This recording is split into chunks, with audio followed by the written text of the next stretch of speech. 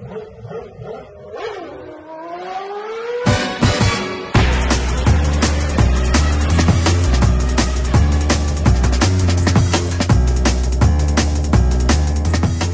to episode 27 of the F1 Show for the 2008 Spanish Grand Prix. I'm Robin Warner. And I'm Jim Loud. We had 3 long weeks off from F1 racing, but we're back at it and back in Europe. And once again, Ferrari dominates the field, this time with Raikkonen taking an easy win at the Spanish Grand Prix. Felipe Massa never challenged his teammate, but quietly and calmly held position, allowing Ferrari to reclaim the Constructors' Championship lead. Fernando Alonso surprised the crowd and himself by qualifying on the front row, just behind Raikkonen. But a light load of fuel, forcing an early pit stop, and later a fried left bank of cylinders kept him from capitalizing on Saturday's performance. Alonso's best mate, Hamilton, could only manage 5th on the grid. He overcame that with a strong start and consistent performance to capture the final step on the podium and a bottle of bubbly for his trouble. Apart from the top 3, the race as a whole proved too much for many drivers. In fact, 9 guys fell victim to mechanical failures or the red mist. Not the least of which was Heikki Kovalainen's scary shunt when a rim failure sent him straight into the tire wall at well over 100 miles an hour. I'm assuming. I didn't really know that, but It was fast. It was fast. He was okay. These DNFs allowed others to shine, including Jenson Button, finishing 6th with the bizarre rabbit ear Honda. So much for a simple and clean design. Ahead of the Brit was Kubica, 4th in his BMW Sauber, and Mark Webber, 5th in his Red Bull Renault. And Kaz Nakajima managed to stay out of trouble to finish 7th, outpacing his German teammate Nico Rosberg. And finally, Jarno Trulli continues to march forward, Toyota flag flying, collecting a point for 8th. So, Jim, to me, this was somehow both a dramatic and boring race. What did you think? Well, first I want to talk about what happened with qualifying and Fernando Alonso. I mean, that was a big jump. He started really showing pace in the second qualifying session. Nelson Piquet didn't really do anything amazing, but Fernando Alonso just really came out strong when everyone was on light fuel loads. And then in Q3 made his big point where he actually was on pole for a couple of seconds before Kimi Räikkönen finished his lap. And really just sort of out of nowhere. I mean, we didn't really even notice the lap time so well in Q2, but when Fernando Alonso comes up on pole, besting Hamilton and Massa, is knocking Massa off pole, and it was faster than the rest of them. It was just really impressive and really sort of out of nowhere. We later found out that it even surprised him to see that he was that far up because he didn't think they were going to be that far. And we sort of figured, okay, he's got to be on really light fuel. They're in Spain. I mean, I think I literally said that. There's no way this is his pace. They've got to just have, he's got to be going for like 2 laps and then need to get fuel. Yeah, that's pretty much what everyone thought, that he was running very light on fuel. Yeah, until you look into the lap times a little bit more and realize that he was fast in Q2 and that this may be for real. And we had to wait till the race to find out.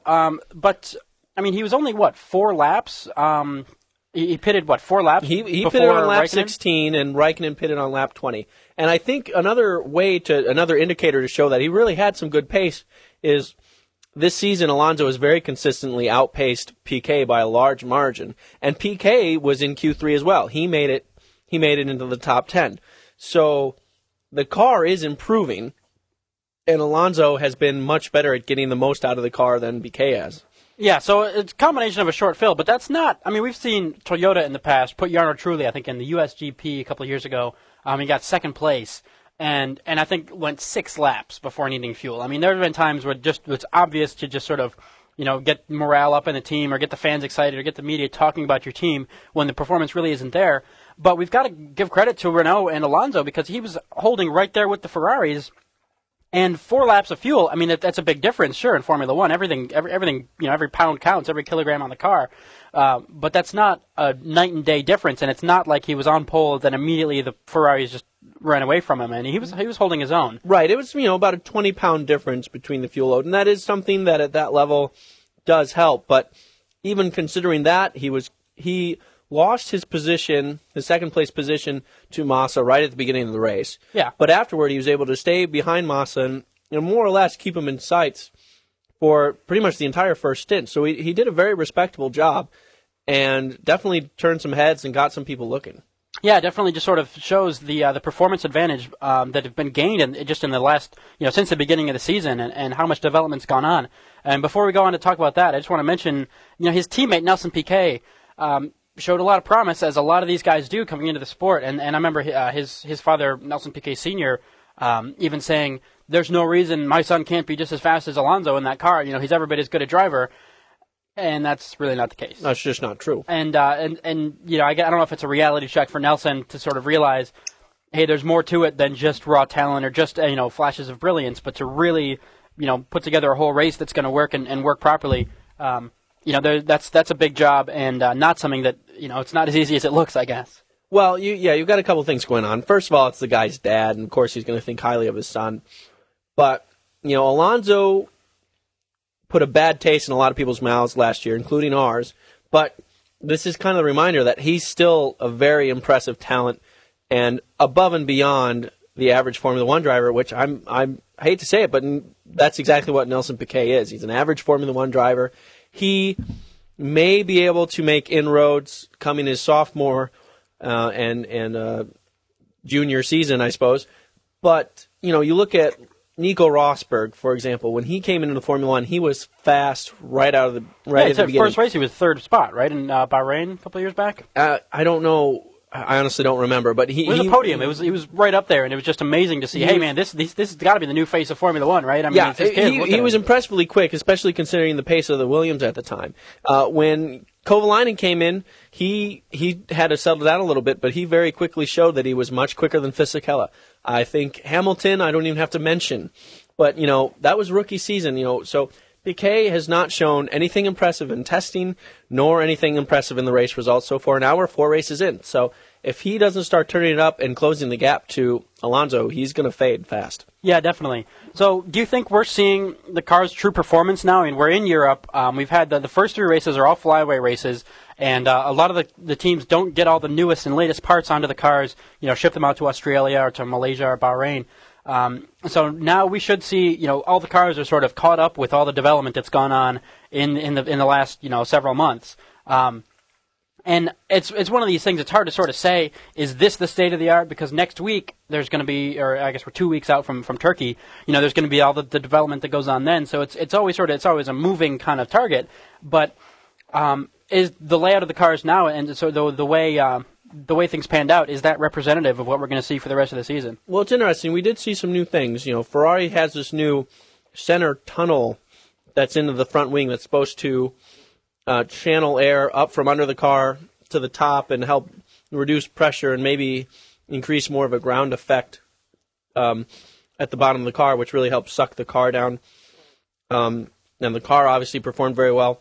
Renault has adopted Red Bull's dorsal fin, straight line behind the air intake bodywork in the back that we thought maybe for stability. And Honda has somehow got drunk on Jaeger and decided to design some front wing parts at a party. Yeah, because all of a sudden BMW's front moose head wing doesn't look so radical anymore, because it looks kind of like rabbit ears or something on this Honda, but it looks like something that kind of drawn up out of a cartoon. And it's hard to say. I mean, obviously there's so many variables here, and Honda hasn't been terribly consistent in their results to say if this has really made a big difference for them or not. But it definitely has a different look, and we'll just have to see if that team can keep developing. And Jenson Button finishing 6th spot, well done. Yeah, but that was luck. I mean, that was attrition. Yeah, that was attrition big time, and we're going to get to that a little bit more later. So to answer the question, is this the true performance of the cars? Yes and no. I don't think that McLaren is now that much slower, because Ferrari handily outpaced the McLarens at this race. Yeah. 2 races in a row. I don't think we're going to see that continue throughout the season. Yeah, I got the feeling Massa, who was running 2nd spot just ahead of Lewis, basically could have gone faster if he needed to, or if he wanted to. If Lewis really did start to put pressure on him, that he could just pull away. And they were keeping, it was about a 2-second lead. I mean, it wasn't a huge lead. But the Ferrari didn't have any reason to push harder and risk, a spin or risk any kind of crash. So if this is the true pace, then McLaren's definitely in trouble, because I feel like Lewis was trying his hardest and the Ferraris were just relaxed because they had the pace in hand.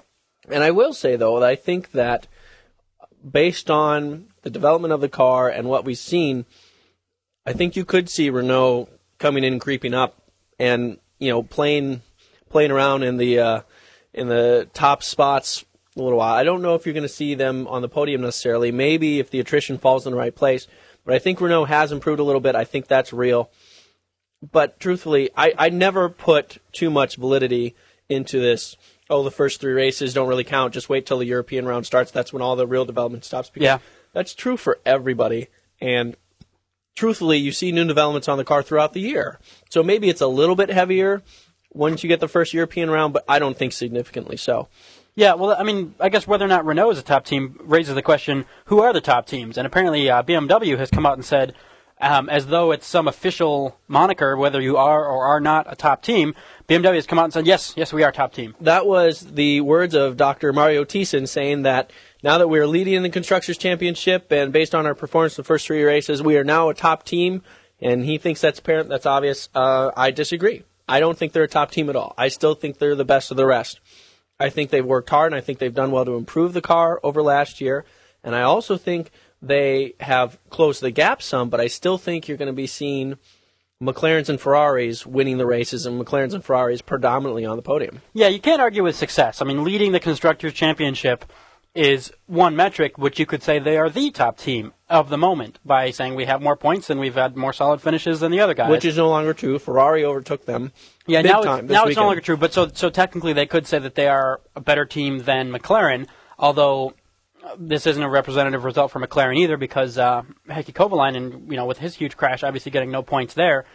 But at the end of the season, if they come out winning the Constructors' Championship and, we just say, oh, that's not representative of Ferrari and that's not representative of McLaren, who cares if BMW wins? So there's definitely something to be said for leading the championship, but I ultimately agree that they're not, it's not an open question between, Ferrari, McLaren, BMW, it could be anybody's game. It's really not. I mean, BMW can take advantage of problems in the first 2 teams and make up positions when one of those guys drops out.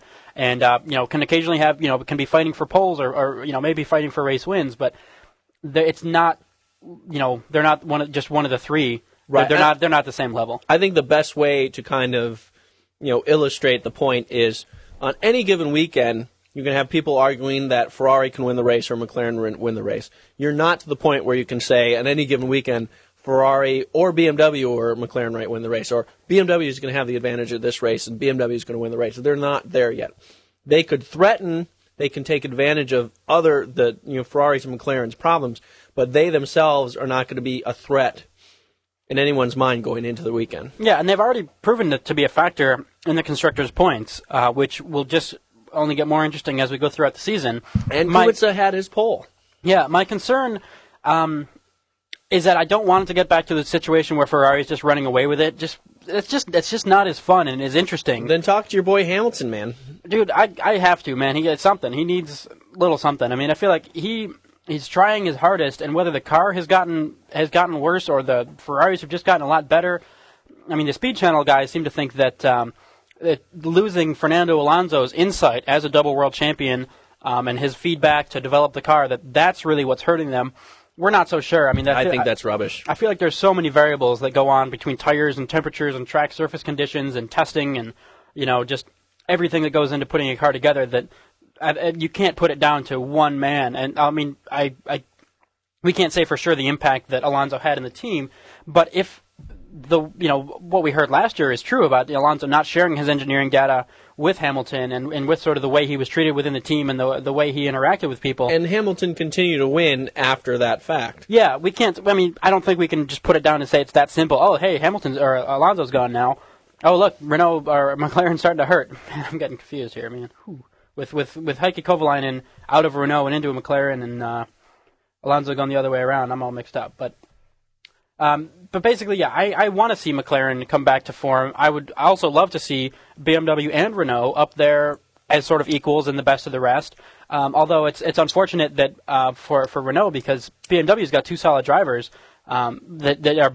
I think what you can say is that any given weekend for the BMW performance, it could be Kubica, it could be Heidfeld, which Absolutely. Which you cannot say with Renault. I mean, No. you just can't. There's No. not a way that Nelson's going to be right up there with Alonso for the foreseeable future, really. I don't think Right. this season. And I guess we should be fair. PK is a true rookie, and we need to give him a little bit of time. Maybe he just needs to get settled and learn some things. But for the moment, at least, it's going to be Alonso or nothing, and that's pretty clear. And BMW Sauber could continue to prove, and I would love to see them become a third top team. I can say pretty objectively, they're just not yet. Yeah. We'll talk about Williams for a second. They sort of disappointed us this weekend. I mean, Kaz Nakajima, for one thing, is faster than Rosberg. I mean, Rosberg ended up having an engine failure right near the end of the race, which was too bad. But Kaz Nakajima really had his number all weekend. Well, that's the interesting thing. I'm pretty sure this is, in terms of true performance and actual pace, this is the first time Kaz Nakajima has been faster than Nico Rosberg. At the Spanish Grand Prix, Kaz qualified 12th, Rosberg 15th. That was pretty shocking to me. Rosberg's been the clear number one for a while, and Kaz has been solid, but certainly not brilliant by any means. And he wasn't brilliant this weekend either. I just think he had a little bit better fortune and just a slightly better handle on the track. But in general, Williams' performance was only so-so, and kind of a downgrade from what we've seen. Yeah, it's hard to tell if everyone else just got that much better or if Williams actually took a step backwards. I want to mention that Nico Rosberg's fastest lap was indeed faster than Kaz Nakajima's, but only by 0.4 of a second. So not a huge difference. But then again, a noticeable one between two teammates. Yeah, and which they should be on the same car. Or they're in the same car. They should be on similar setups and everything. It was at different times of day and different laps, and so there's always traffic and everything else. But so the point I want to make is they're not vastly different. It's not an Alonso Piquet situation. But I wonder if Kaz really is. Yeah, what is that? What is that difference actually? Yeah, go ahead. Let's check that out. That's Piquet's fastest lap, a 1:25.444. Alonso's a 1:22.683. That's a couple of seconds. Yeah, so that's a noticeable difference there. So I think Kaz Nakajima really is becoming comfortable in the team, and if maybe they've equalized performance, or maybe Kaz is actually getting a bit better. I think it's hard to say with one race. I mean, that's only a single data point. Yeah, I mean, I'd say to a point. I'd say it's mostly that Nico was just not up to snuff this time. And to be fair to Nelson Piquet, he was out pretty early in this race. He was one of the 9 people I mentioned in the race report, which maybe we should go over here because there were 9 fairly significant guys here. All right, in order of retirement here, I will call them out. So Sebastian Vettel and Adrian Sutil, and Sebastian Vettel, Scuderia Toro Rosso had like the worst day ever. He's Webbering it up big time here. Yeah, I mean Vettel out on lap 1 again.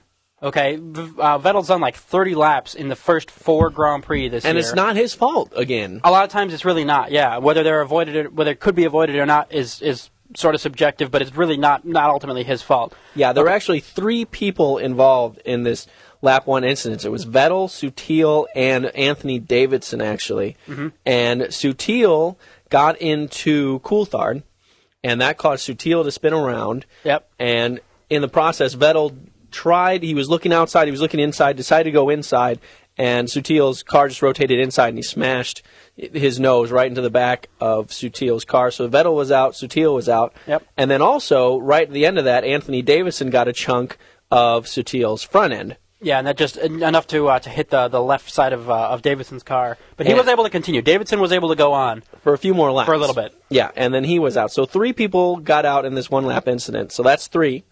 And then we had Nelson Piquet and Sebastian Bourdais getting together, and not in a romantic sense.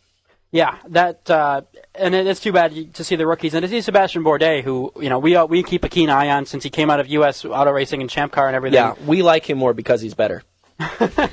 Yeah, we know he's got a lot of talent and a lot of good racecraft, and it's too bad he hasn't really been able to capitalize on that yet and really run with the top guys yet. But hopefully he's turning some heads. At least we'll have a better ride, coming up and have a real chance to shine. But he's not there yet, and it's really too bad when he can only last 7 laps in a race and gets run into. There's only so much you can do. Right. And, I think ultimately this was kind of a race incident. Both Jim and I are kind of leaning towards it being Piquet's fault just a little bit, but I think it was mostly a race incident. Yeah. And then who do we have next? Oh, Heikki Kovalainen. So, in case you have somehow missed all the coverage of Heikki Kovalainen's big crash, very high-speed portion of the track, he had actually a rim failure on his left front wheel. The rim, I mean, and this all happened so fast as it unfolded. Looks like it pretty much exploded. Like the rim actually separated, so the tire immediately deflated. He was on a fast right-hand corner, and this is the outer wheel, so the left front wheel. The tire went flat immediately. It started to drag under the car. The car just went straight off. It just understeered straight off the track. There's nothing he could do about it. No time to brake. And he kind of bounced over the gravel trap. I mean, the gravel really didn't look to slow him down very much at all. The car just flew over it. Once you're going above a certain speed, the best thing gravel's going to do is actually launch you into the air, not really slow you down. And he went straight into the tire barrier, but since he was right along the ground, didn't have any spin to it or any roll or anything like that. Pretty much tucked the nose of the car, like wedged it under, and lifted the barriers under the tires, and so that our main concern. And the marshals were actually trying to pull the car out from under the tires. There were like 15 guys surrounding the car. It was really scary. Yeah. So I mean, the concern there is that he survives the crash, but then at the end of it, he gets beamed on the head with his tires that are all chained together, and all there's a lot of weight in these tires, and if he's trapped on there, got his head's pushed down at a weird angle, or the head or neck injuries is where all the concern is. So that was sort of some tense moments there, and the TV crew didn't show us anything that was going on as far as pulling the car out or whatever. Yeah, they started showing us the cars behind the pace car. Yeah, and I guess there's some concern, in case he was really seriously injured, and they don't want to see that for some reason, or I guess if he had died or something. But we later saw him being pulled away on a stretcher. And Heikki was given the thumbs up. He said he had a concussion, bruised elbow, but ultimately pretty minor injuries. Yeah, so it's really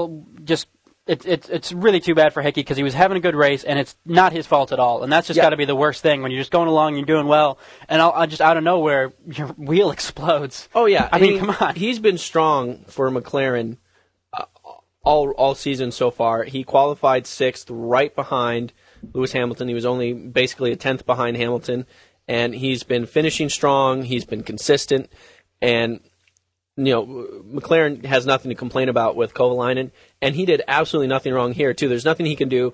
Even had the sense in the very short amount of time that he had to pull his hands from the steering wheel so he doesn't break a wrist or something. Yeah. So, it's very unfortunate for him, but we're very happy and relieved to see that he's okay. Yeah, he's in a hospital tonight. He's in stable condition, and they haven't said for sure if he'll be back at Turkey in 2 weeks, but it looks like they say he'll make a full recovery in a couple of days. So here's hoping that he does, and he can be back in action, and this won't slow him down too much. Yeah, and so to lighten the mood, Rubens Barrichello was happy enough to get into an accident in the pit lane and have to drive around with his front wing dangling along for an entire lap. So, okay. Crushing and creaming and damaging his radiators in the process. So let's what happened here quickly, because they actually didn't really show it on TV. No, I don't want to talk about what happened. I want to talk about the ends. I want to talk about what caused the causation of it. Who cares what happened? Yeah, well, with Rubens, he's in getting for a pit stop, and his team tells him on the radio, "Hey, there's traffic, but okay, here, go." So he says, "Okay, well, I'm going to stay out of the fast lane." So he's on the right side of the pit lane, and Fisichella is also in the pit lane, and he's got to pull into his box at Force India and just clips the front, the left front corner of Barrichello's wing.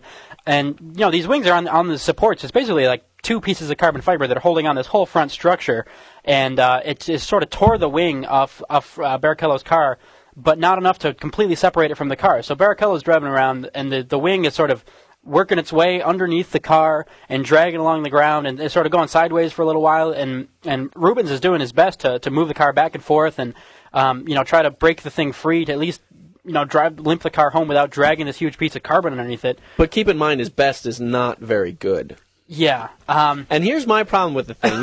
Normally I would be happy to say, this is Fisichella's fault. He doesn't know what he's doing.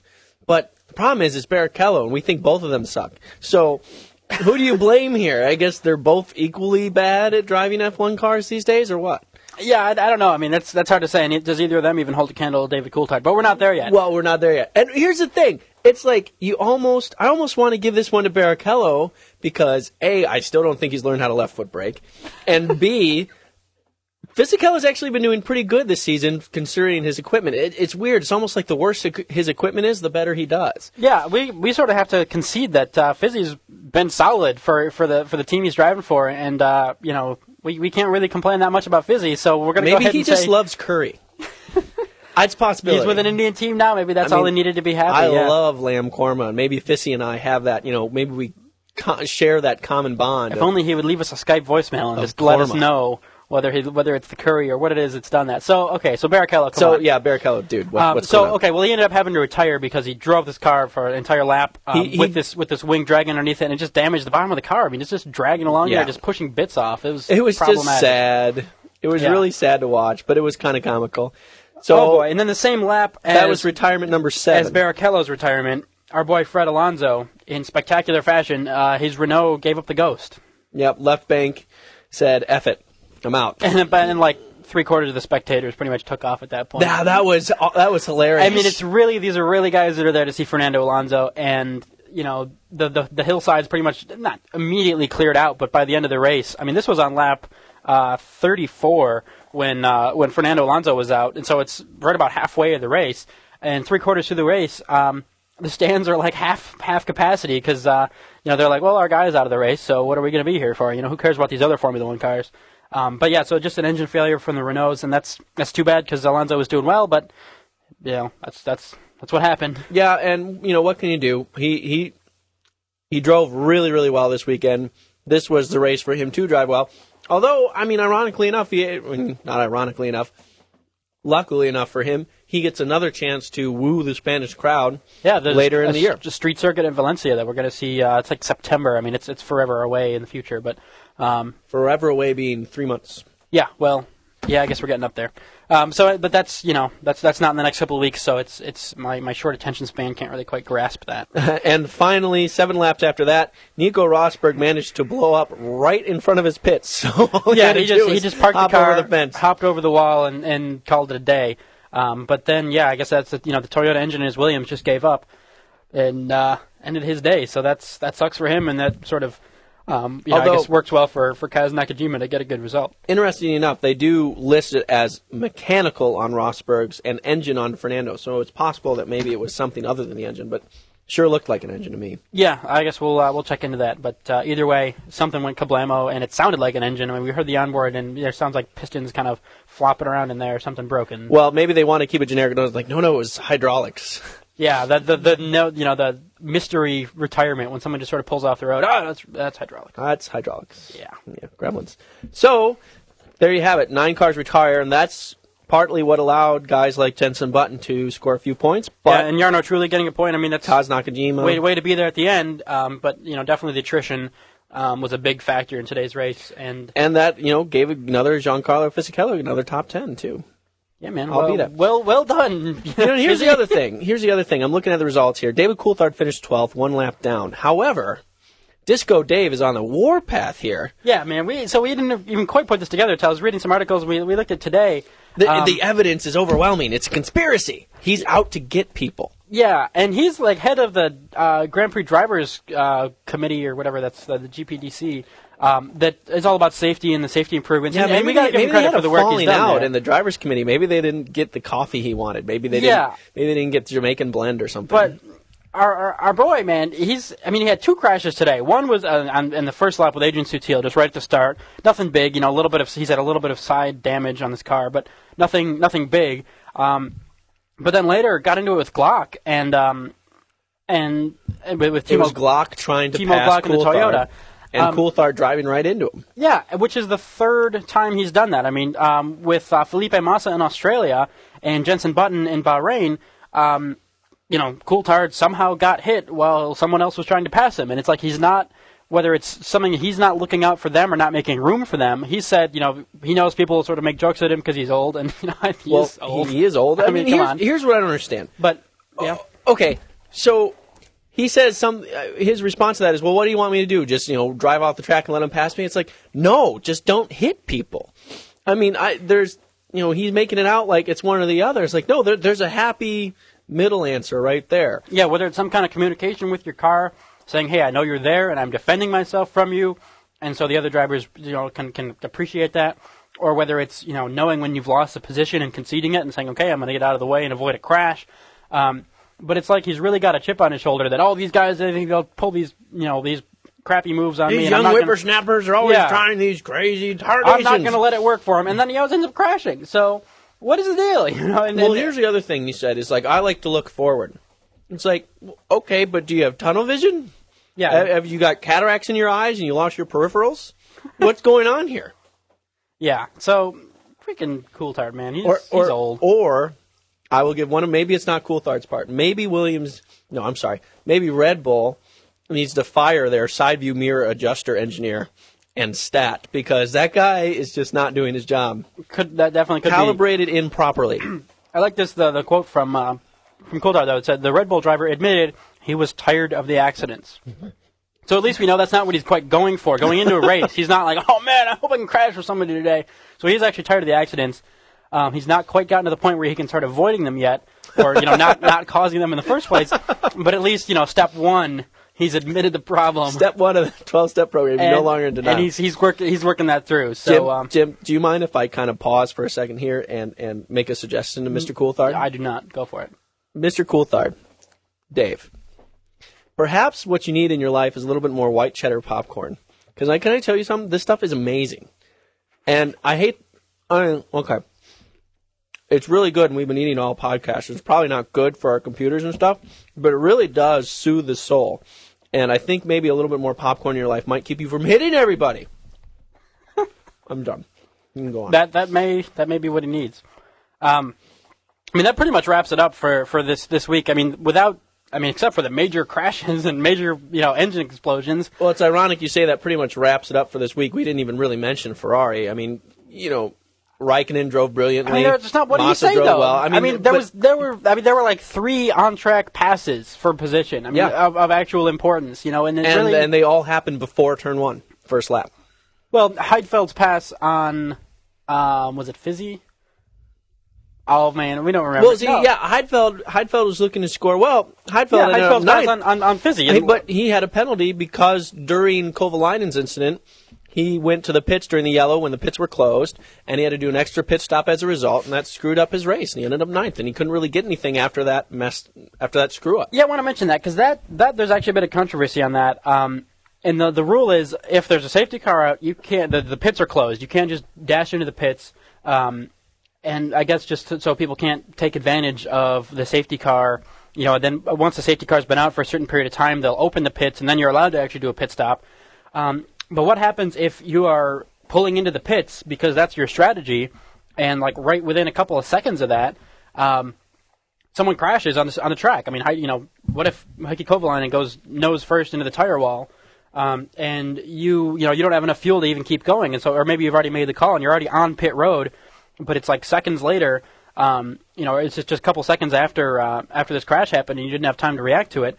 That's a situation Nick Heidfeld was in, right? So he comes into the pits because he's got to get fuel, otherwise he can go maybe 2 more laps and he's going to run out of gas, and he's penalized not for trying to take advantage of some tactical thing. And I remember Michael Schumacher doing that a couple of times, where he would always seem to come out golden anytime a safety car would come out.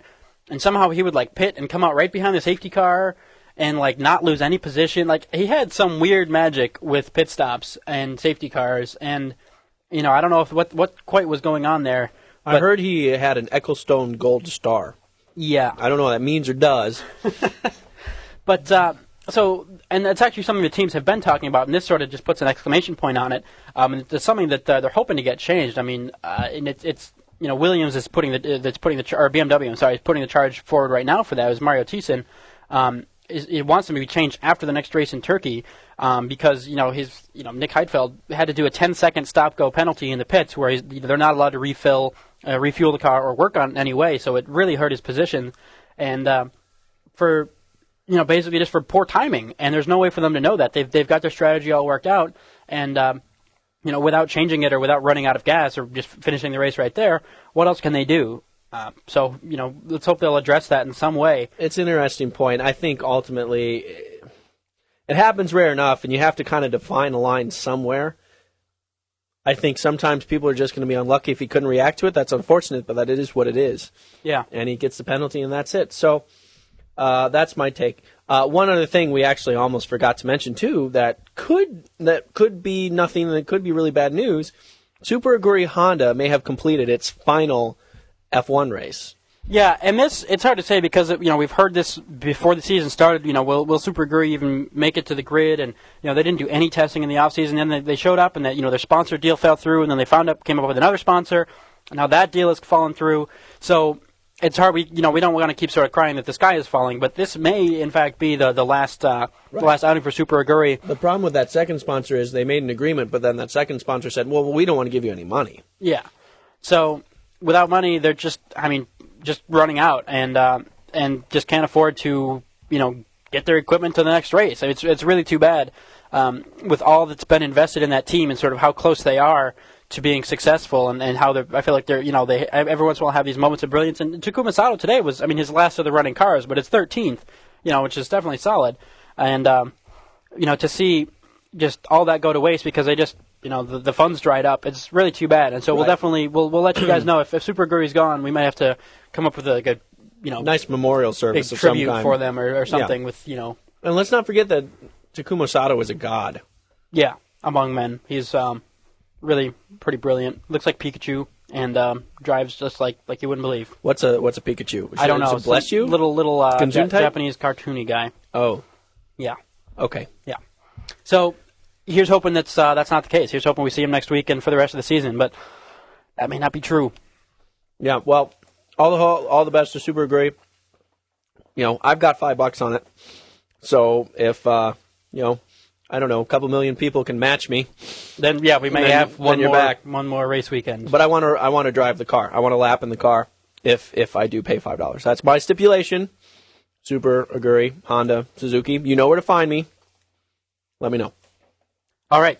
That said, F1 show news. We want to thank you guys very much for some of the Skype voicemails we got. We actually have 2 voicemails. We have what? We have 2 voicemails. I know, dude. No, that's not acceptable. You have to be more excited about that. I was thrilled. Yeah, you were. Actually, you emailed me straight away. Dude, we have a voicemail. It's all capitals and the whole thing. You know what? It honestly feels so good to hear from you guys, and it wasn't even, you guys must really think Jacques Villeneuve is the best, because we didn't get any replies to that.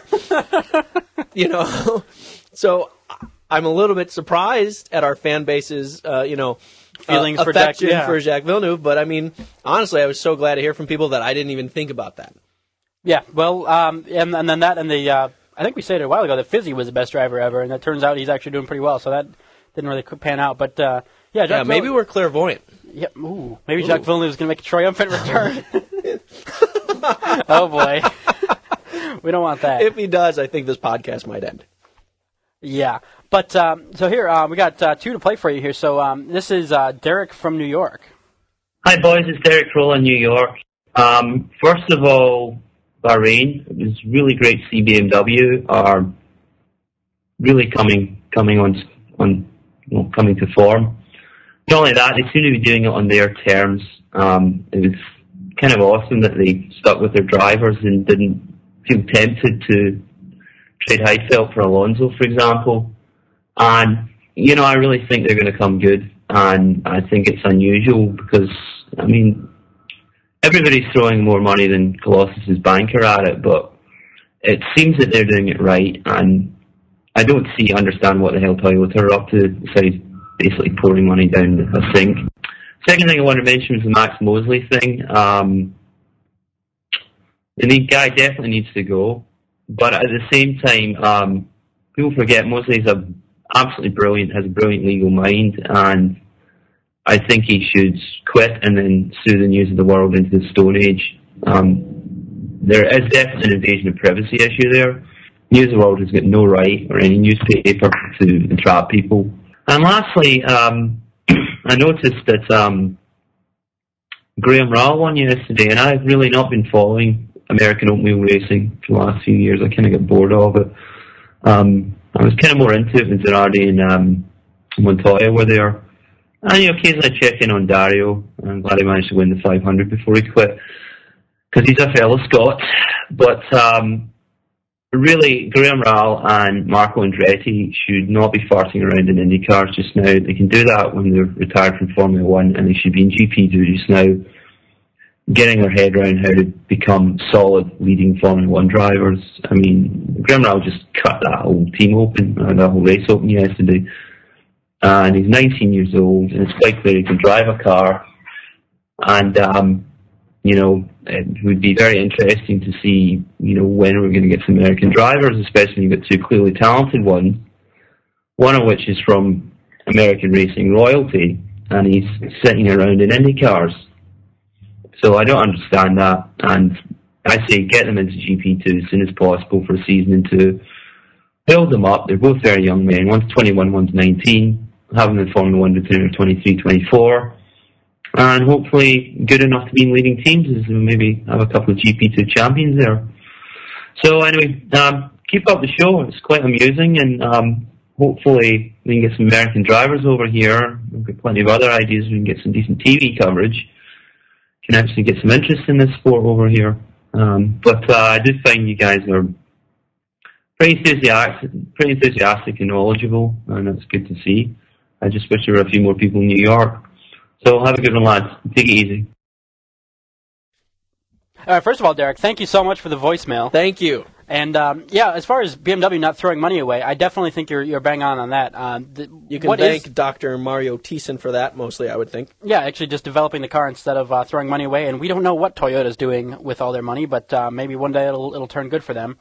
Regarding the Max Mosley thing, we didn't mention that in the last podcast. However, I did put up a discussion topic on our Facebook page. Yep, we had a little discussion there. We did, and this might be a good time to say thank you, Gina, for talking about that and asking about it. And Jordan for your input there as well. Absolutely. Of course, Derek, we agree with you. We think he should go.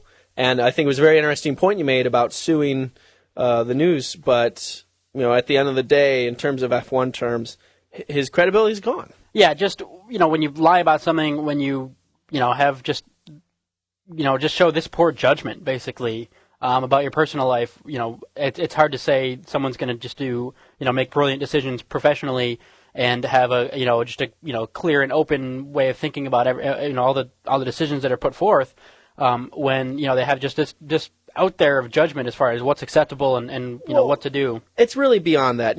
He's arguing that this is his private life, but you know what? Having a fetish for handcuffs and leather is your private life. Nazi is that's a whole nother level of world. Everyone wants to forget that, especially the Germans, and that's you just can't make that private. Yeah. So nothing's been happening with that since in the last weeks. There's Max sort Mosley, of council. Well, Max Mosley June was 3rd. Yeah, that was not at the Grand Prix this weekend in Spain. I think the rest of the broadcast world, sort of like us, once they've broken the sensational headlines, and that actually made news here in the U.S. and everything, which is surprising. It's really just one of those things. You don't want to give him more attention about this than he deserves. So, let's get back to the business of Formula One, and they'll deal with that. There's nothing really we can do about it. There's a council meeting June 3rd, and that's where that type of thing's going to be decided. He wants to stay. No one else wants him to stay except for the odd Jews in the F1 world, randomly enough, Bernie Ecclestone and John Todd. Whatever. Nice. Did you look that up? Those are the top Jews in Formula One? Well, I don't know if they're the top Jews. I just happen to know they're both Jewish. Really? John Todd, I didn't know that. I think so. I'm pretty sure. He looks it anyway. But I'm pretty sure. It's not that he just looks it. It's that I read it somewhere. If I'm wrong, tell me, but I'm pretty sure that's right. And I'm Bernie Ecclestone. I'm also saying Ecclestone sounds... Come on! I don't know. You got me there. But then, I'm going to look this up. Okay, as far as getting an American driver into F1, I think those are very good points. I mean, I hadn't really thought about Graham Rahal so much as Marco Andretti, or thought of IndyCar as a waste of time as it is, as you say it is. Yeah, I mean, it would be great to see these guys in GP2, partly to sort of see how they compare on the world stage, because we know there's a lot of other really good drivers coming out of GP2, and just to really get them, still working forwards. And it's as we mentioned, it's too bad to see Sebastian Bourdais having done so well in Champ Car, just been so dominant, to still be sort of floundering in F1. But I think he just hasn't, found quite the right arrangement there yet. But absolutely, we'd love to see, Robin raced with Marco Andretti, a couple of years ago, and met the guy and hung out with him and whatever. And and I actually interviewed him as well. Yep. And yeah, he's one of those guys. Marco, interestingly enough, being the third generation Andretti, has zero interest in the intention and the fame of it. He just wants to be treated as a regular person. Yeah. But he definitely is serious about the race, and he does love it.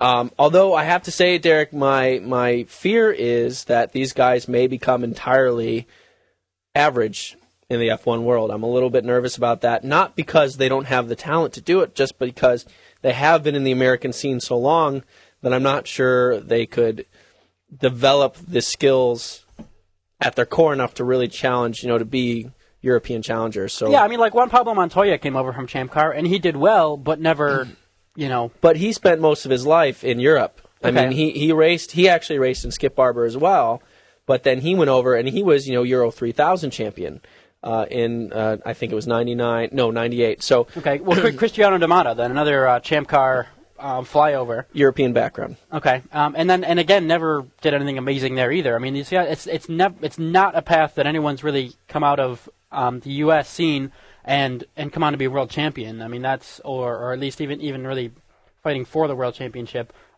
as far back as the modern era, as far back as we can really remember there. And what time like the present to change that? Yeah, absolutely. What's the story on Ecclestone and Jean Todt here? Well, he was born in 1930. All right, brilliant. Oh, wait, here we go. Bernie Ecclestone, he's a real live Jewish kid from the heart of... Wait, what's this? Hold on. Oh, boy. List of Jews in sports. Oh, wait, I think I'm on to something. Well, you find the perfect website for this kind of research Okay, here. hold on. All right, well, in the meantime, we actually got another voicemail from New Zealand, and I'll play that for you here shortly. Hi guys, my name's Hudson. I'm calling from Christchurch in New Zealand. And you said you wanted people to call in and say g'day, so I'm calling in to say g'day. I've been listening to your podcasts over the last few months and enjoy them. Went to the Australian Grand Prix for the second time actually, and that was amazing. Great race and very, very hot, but had a good time there. So I just want to say well done. We're listening to you here in New Zealand.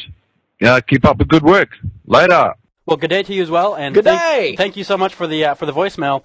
And it's definitely, it's great to hear, especially from people across the world.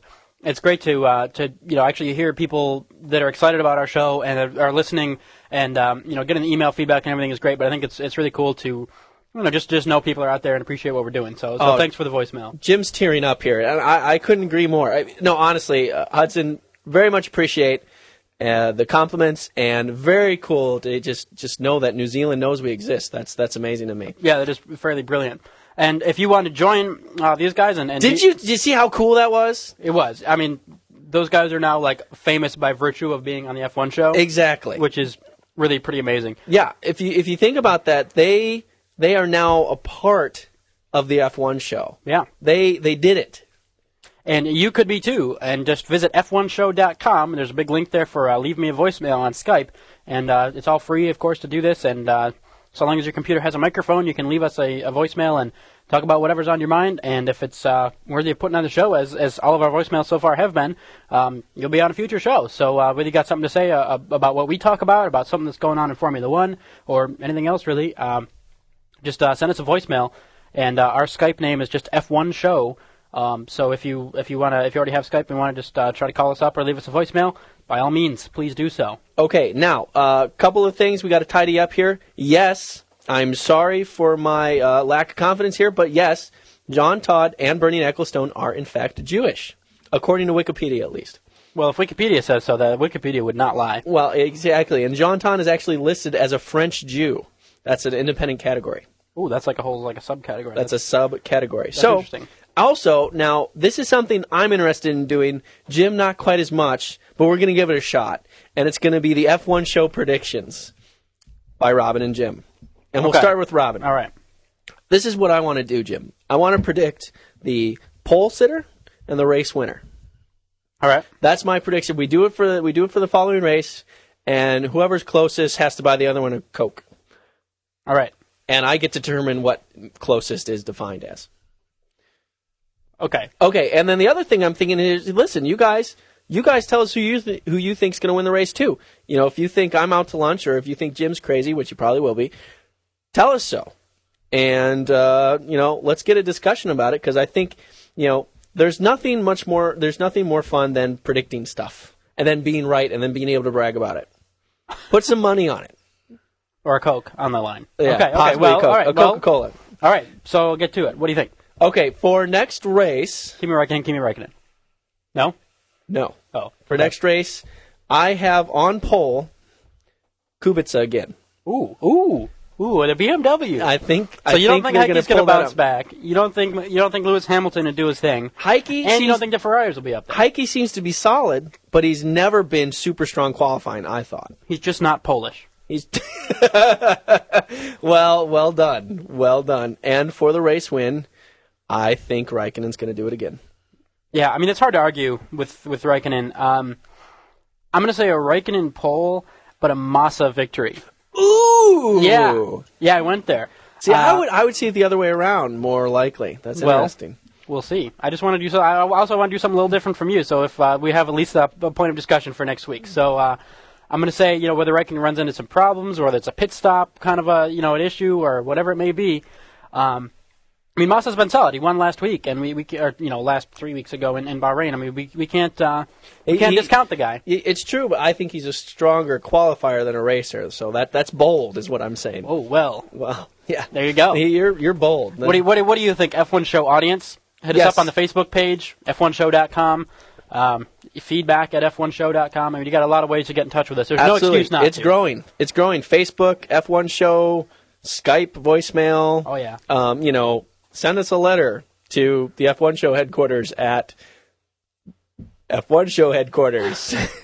Yeah. Basement of Jim's basement house. of my house. Just let's stick with email. I think it'd probably be best. Yeah, okay, email is Okay. probably best. And no matter what you do, the prediction that I know is right is getting a performance box. Because the F1 Show is now supported by the performance box, a GPS lap timer, GPS-based lap timer, performance meter, and data logger.